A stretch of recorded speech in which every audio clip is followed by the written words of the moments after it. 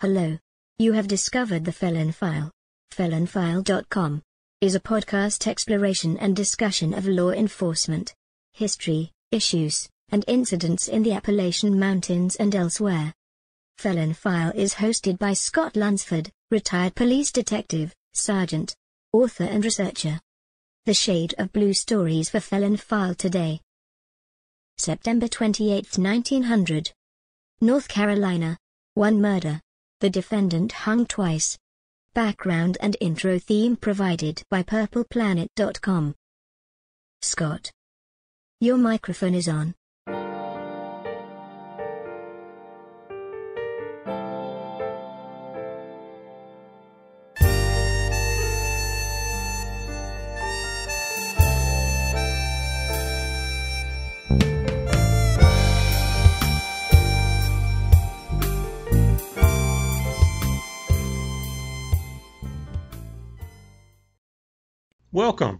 Welcome back to another episode of Felon File, where we look at law enforcement issues, crime and punishment, the good guys, the bad guys, the unusual situations involving crime in court and law enforcement, and anything else that I might find of interest that I kind of hope you guys find interesting too.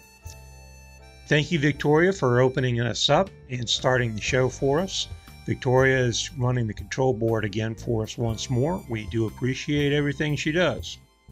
And as Victoria said, I am your host, Scott Lunsford, a retired police detective, sergeant, patrol officer, and currently working as campus police officer and school resource officer in the western part of the state of North Carolina.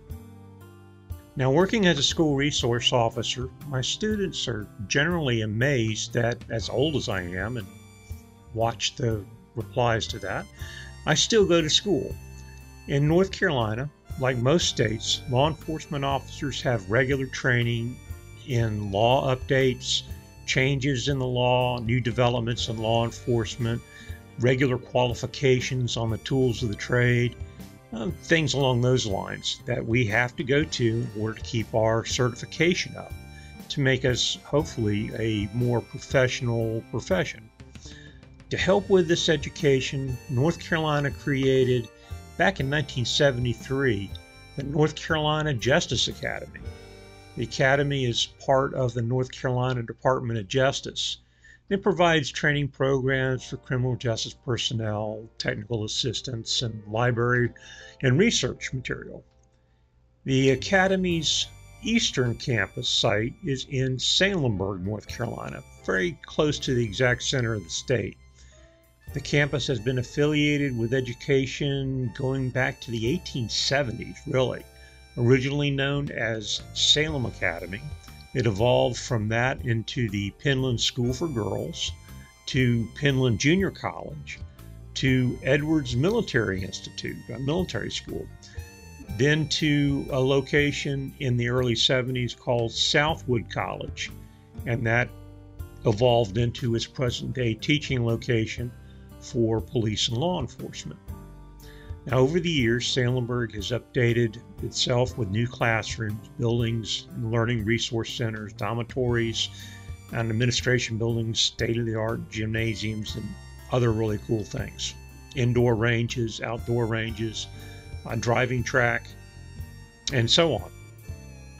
The state realized there was a need for another facility for training, not only one that handles the entire state, but one more centralized to the western part of the state, western North Carolina. And they opened a campus for the Justice Academy in Edneyville. And in 2004, it was named the Larry T. Justice Western Justice Academy in honor of Representative Larry T. Justice. And it is in Edneyville, which is located outside of Hendersonville, North Carolina, and it's located at the former site of the Edneyville High School complex. Now, as I said, the first campus that was established in '73 is located in Salemburg, North Carolina, or Sampson County. I spent quite a bit of time there at that particular Justice Academy and that campus. And if you're ever there, there's a little restaurant not too far away within walking distance that is absolutely fantastic. Anyway, it's a rural, mostly quiet farming community, Sampson County is. But like most of the Shade of Blue stories we discuss, it does have its own history of crime and punishment. And that's what we're going to talk about today. Archie Tate Kinsales. He was born in 1865 during the Reconstruction era of the state. That year, North Carolina ratified the 13th Amendment to the Constitution. And if you're not familiar with that, that's the one that abolished slavery. A very important amendment. He was the son of Ensley and Martha of Bearskin Swamp community there in Sampson County near Salemburg. He was married in 1896 to a local girl. A Gipsy Bass was the young lady's name. Now, growing up in a hard-working farming community and on an actual working farm made for a very tough individual. Although Archie was known to be small of stature, and even as an adult, only weighed about 110 pounds.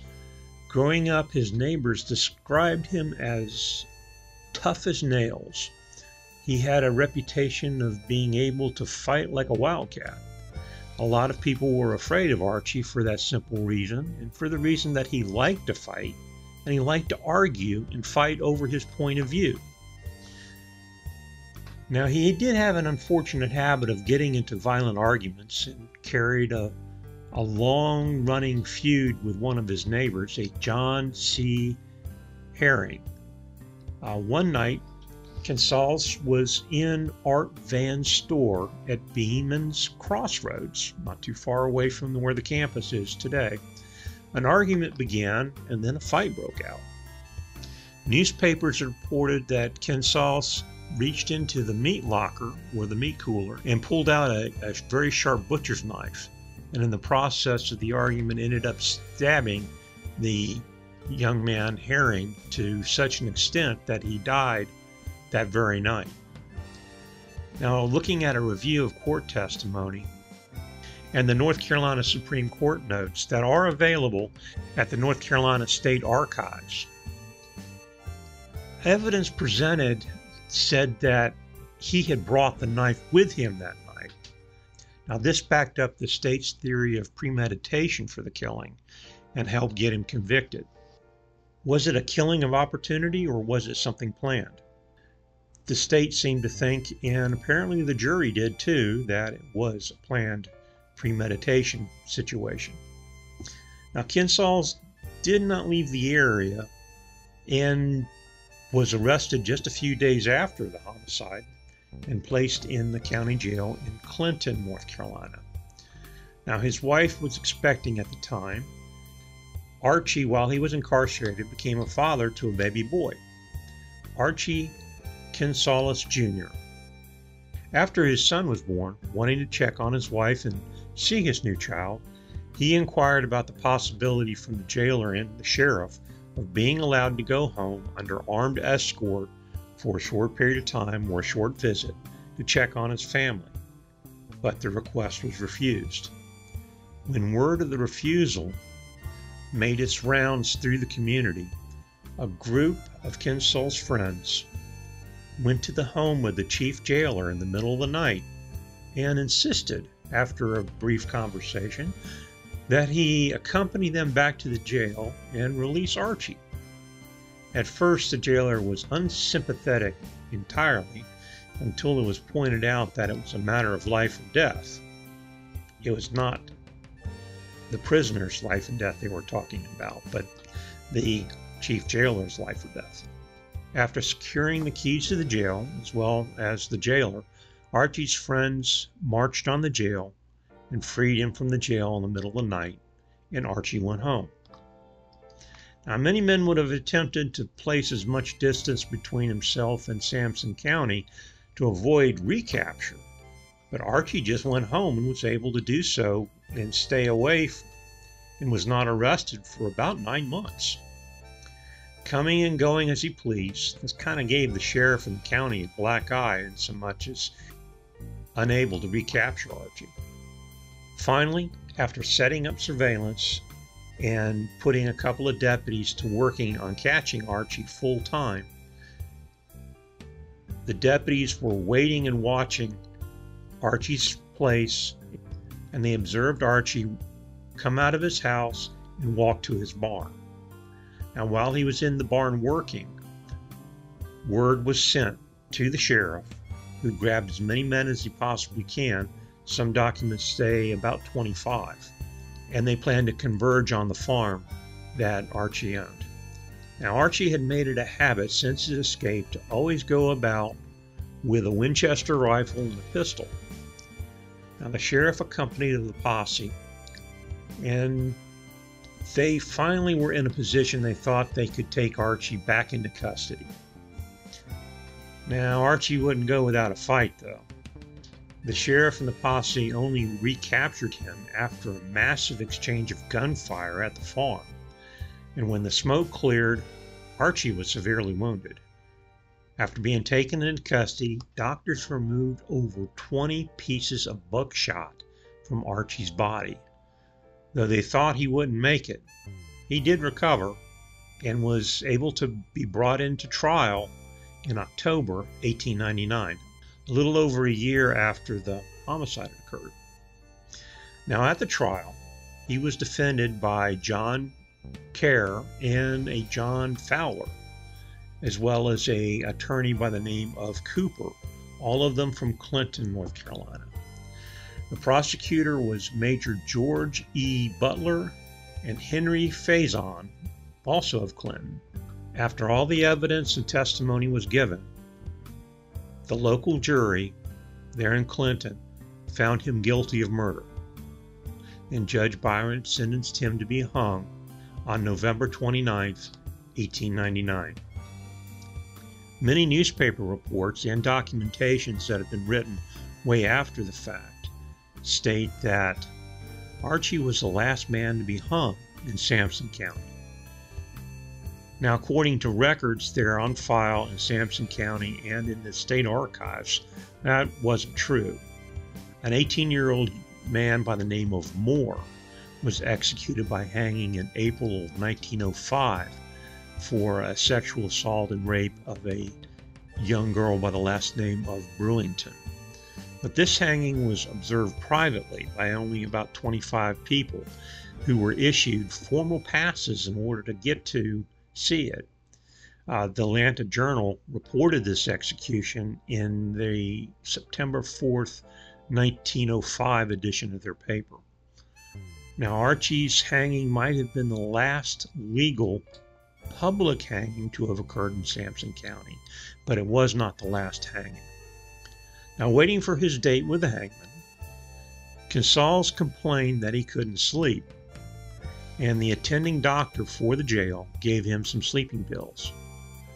The day before he was to be hung, the jailer approached him in his cell, and he was unresponsive. After shaking him a bit and getting a little bit of consciousness out of him, Archie admitted to overdosing and taking about 14 morphine tablets at one time that particular morning, about 1 o'clock, 1:15 in the morning. And he claimed that he had brought them from Wilmington with him, and he also had a pocket knife in his pocket. A search of Archie and the cell located the pocket knife, but no more medication. A doctor was called back, and he confirmed that he had given the medication to Archie. He didn't bring it with him from Wilmington, and he had left it with the prisoner. Once the doctor arrived, they were able to get Archie to recover somewhat from the overdose. The execution for the next morning was postponed, and another date was set. Well, on that day, he attempted suicide by cutting his throat with a tin can lid that he had somebody smuggle into him. Well, he did a number on his neck, in trying to slice his jugular. The doctors were called, and they were able to sew his neck up and stop the bleeding. And he did recover from this second attempt at a suicide. And another date of September 28th of 1900 was established for his execution. Now, Governor Daniel Russell received many requests from several influential men from Sampson County for a reprieve. Kinsel was a very popular individual at times and was also politically connected to a lot of the movers and shakers from that part of the state. Although they asked, the governor refused. Kinsel's wife even made a trip to Raleigh to meet with the governor, requesting that his punishment at the very, very least be reduced to life in prison instead of the death sentence. Now, the governor wouldn't meet with the wife, and on the day of the hanging, literally hundreds of people from all over the country and county came in to watch. In the meantime, North Carolina Governor Daniel Russell received a bunch of more requests for reprieve, all that he ignored or refused to follow through with. According to a report at the North Carolina State Archives, militia troops were called out to assist the sheriff with crowd control that day and to ensure another attempt at an escape wouldn't be tried. To quote from the report, troops were ordered to Sampson County to attend with their company, armed and equipped according to the law, and report to the execution of Archie Kinsals on Friday next. As soon as you have performed such duties as the sheriff may request of you, you are to return and notify the state of your activities. Those were the orders that the governor sent down. Now, on several occasions, weapons had been smuggled into the jail, sometimes in an attempt to aid Archie in an escape.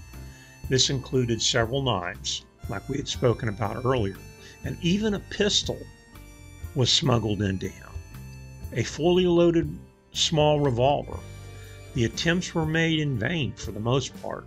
At one time, Archie was handed an axe through the window in his cell while the jailer was out on a meal break. He attempted to bust through one of the walls in his cell and even went so far as to almost remove the window entirely from the wall before he was caught and stopped. Later, before he was executed, he had been moved to a jail in an adjoining county. The jailer from his previous stay in Sampson County was, like I said, brought on criminal charges here after a grand jury hearing charging him with helping the prisoner escape by providing the key or the keys to the jail to his friends. Kinsal was brought back twice to Sampson County to testify in the criminal hearing for the jailer, who was later found not guilty after testimony from observers who saw the crowd who had marched on his house and forced him to turn over the jail keys and take them to the jail in order for Archie to escape. In another attempt at an escape, Archie had starved himself by not eating anything, hoping to be transported to a doctor or a hospital where he figured he had better odds of escaping from. Well, this didn't work either. He was treated at the jail and basically kept alive. Now, on the day of the hanging, individuals came in wagons, buggies, some of them were walking, they rode horses, whatever they could find to get there. The gallows were erected near the present-day jail, which was not too far away from the courthouse at that time. Hanging had been the primary method of execution in the United States since the founding of the American colonies. It was inexpensive. It was a low-tech way of putting people to death. And hanging could be handled on the local level, and it didn't require a lot of elaborate execution protocols. But Mr. Kinsal refused to go quietly. As in all of his previous executions, Sampson County used a stepladder as its gallows, but in this instance it failed to do the job. A noose was put over a tree limb, and the ladder was placed underneath it, and he was ordered or forced off the ladder. This time the height was not sufficient, and because of this and his light weight, 110 pounds at that time, even probably less since he tried to starve himself to death, his neck was not broken. Compounding the problem was the fact that his neck had only partially healed. Remember, he tried to cut his throat from his last suicide attempt. As a result, when he fell from the stepladder, the rope tore open his neck wound and left him bleeding very profusely, creating a very large mess. Now the crowd went crazy, was about to riot, and the militia had to step in to calm things down. The attending physician, who was supposed to just determine whether he was dead or alive, determined that he was still alive.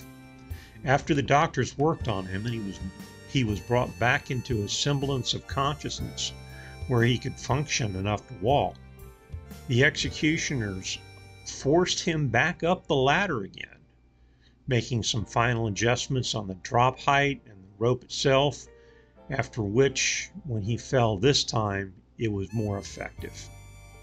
Now, because of the previous injuries, the scene was actually quite bloody. Many people fainted. There was an uproar in the crowd over the hanging. Many of the observers in the crowd who felt that the hanging was justified suddenly changed their perspective when it came to hanging the man twice. A common consensus was, if you didn't get it right on the first time, it wasn't meant to be. Now, newspapers all over the country took note of Kinsel's execution and the problems they had. Headlines in the Atlanta Constitution, the New York Times, the Washington Post, the Republic in St. Louis, Missouri, they all announced that it had not gone as planned. For example, the Washington Post titled its article, "Murderer Hanged Twice." The stories in turn used very vivid language to convey the horror of his last minutes on earth. The Post described a, quote, ghastly gallows scene, and the Virginia Pilot called it a thoroughly revolting execution. Now, the story of Kinsel's botched execution is really not that unique. In fact, botched executions were pretty common. However, the opinion held by many public officials was in many ways apathetic and raised the question, why should the state care about the suffering of those it puts to death? Painful death might be more just and more effective as a deterrent than a death that is quick, quiet, and tranquil, because justice would seem to demand equivalence between pain inflicted in the crime and the pain experienced as part of the punishment. There is something unsettling and paradoxical about the state's constant search for a painless way of killing those who kill. It's an interesting way of looking at it, but we all know two wrongs don't make a right. Now, do the dead walk? Well, depends on the zombie movie you're watching, I guess. You might say the more famous you are, the harder you are to kill. An example, John Wilkes Booth. He was allegedly seen out west after his death, and the barn that he burned up in, that was set on fire by Union troops. And then, of course, where would the National Enquirer be unless people hadn't seen Elvis Presley after his death, working in various convenience stores throughout the United States and other places of employment after his death? There are prisoners in the Wake County Jail in Raleigh who also answer this question in the positive. They have seen executed prisoner Tom Jones, who paid the death penalty previously for the murder of a family of 6, And many who have heard and claim to have heard him talk in the middle of his midnight strolls. So those are more of the ghost issues and spirit issues, I guess. And now comes the news that Archie, the Sampson County murderer, who was hung twice, that he cheated the hangman. Newspaper articles reported that he was in the city of Richmond, Virginia. This information was given and published in the Fayetteville Observer as follows. A startling and exceedingly sensational report comes from Clinton, North Carolina. We learned today that one of Clinton's most prominent lawyers says that it is a current rumor and readily believed that Archie Kinsales, who was hanged at Clinton last Friday, is still alive.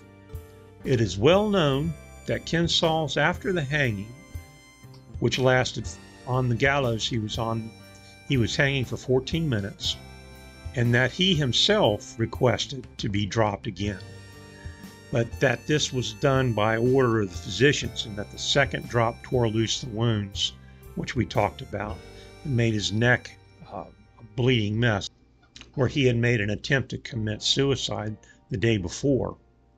The story was reported that when Archie was taken home, his body was wrapped in wet blankets and resuscitated, and was at once sent to Richmond, where he was now under treatment and care of a doctor specializing apparently in resurrection. Since the above was put into type, it is reported that Kinsales is making a supreme effort to regain his strength in order to return to Sampson County and repay his respects to the populous sheriff. Do the dead walk? This question promises to become as prominent as perplexing problems, such as, does a nanny goat have a horn? And when are puppies no longer puppies and they become a dog? That's how they wrote it up. Another article reports that the hangman got in his work at Clinton and Tarboro that day. At Clinton, of course, Archie paid the penalty for the murder that he committed in 1998. And in Tarboro, on the same day and at the same time, Chauncey Davis was also hung for the burning of a residence on May 8, 1899. That was published in the Progressive Farmer, Winston-Salem, North Carolina, on October 2nd, 1900. Now, the story of Archie Kinsales, the man who had to be hanged twice, is really not for the faint of heart. And did he survive the hanging? Well, it was very... If you go back and reread newspapers and look at other documentation and stories of hangings and the after effects of them, it's not uncommon to find where the person that was hung or executed, as the case may be, is not or is seen afterwards.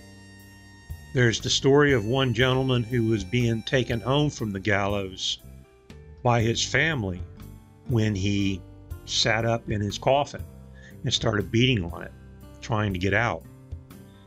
It just so happened that there was a couple of deputies that were riding with the family to get home because of fear of some desecration of the body.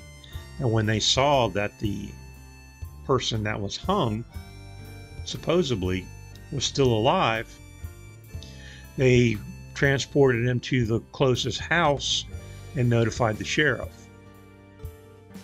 When the sheriff arrived, though, the man had passed away. But apparently he was still alive when he went into the box, because he actually spoke to one of the doctors who attended to him and tried to bring him around. Now that's our Shade of Blue story for the day. The man that was hung twice. And did he die? Or was he resurrected and treated in Richmond, Virginia in 1900? What do you think? Well, be sure to come back next week for another episode of Felon File. And if you'd like to drop us a line, we'd love to hear from you, Victoria and myself.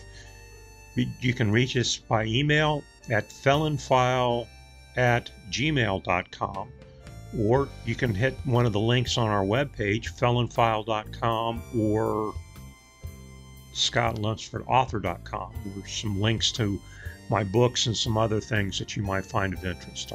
If you're listening to us on Saturday night, we hope that your next week is going to be, we hope that your upcoming week will be very good and profitable.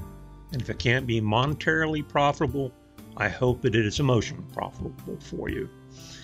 So Victoria, go ahead and close us out. We'll talk to you guys later. Bye, y'all. You have been listening to the Felon File podcast with your host Scott Lunsford.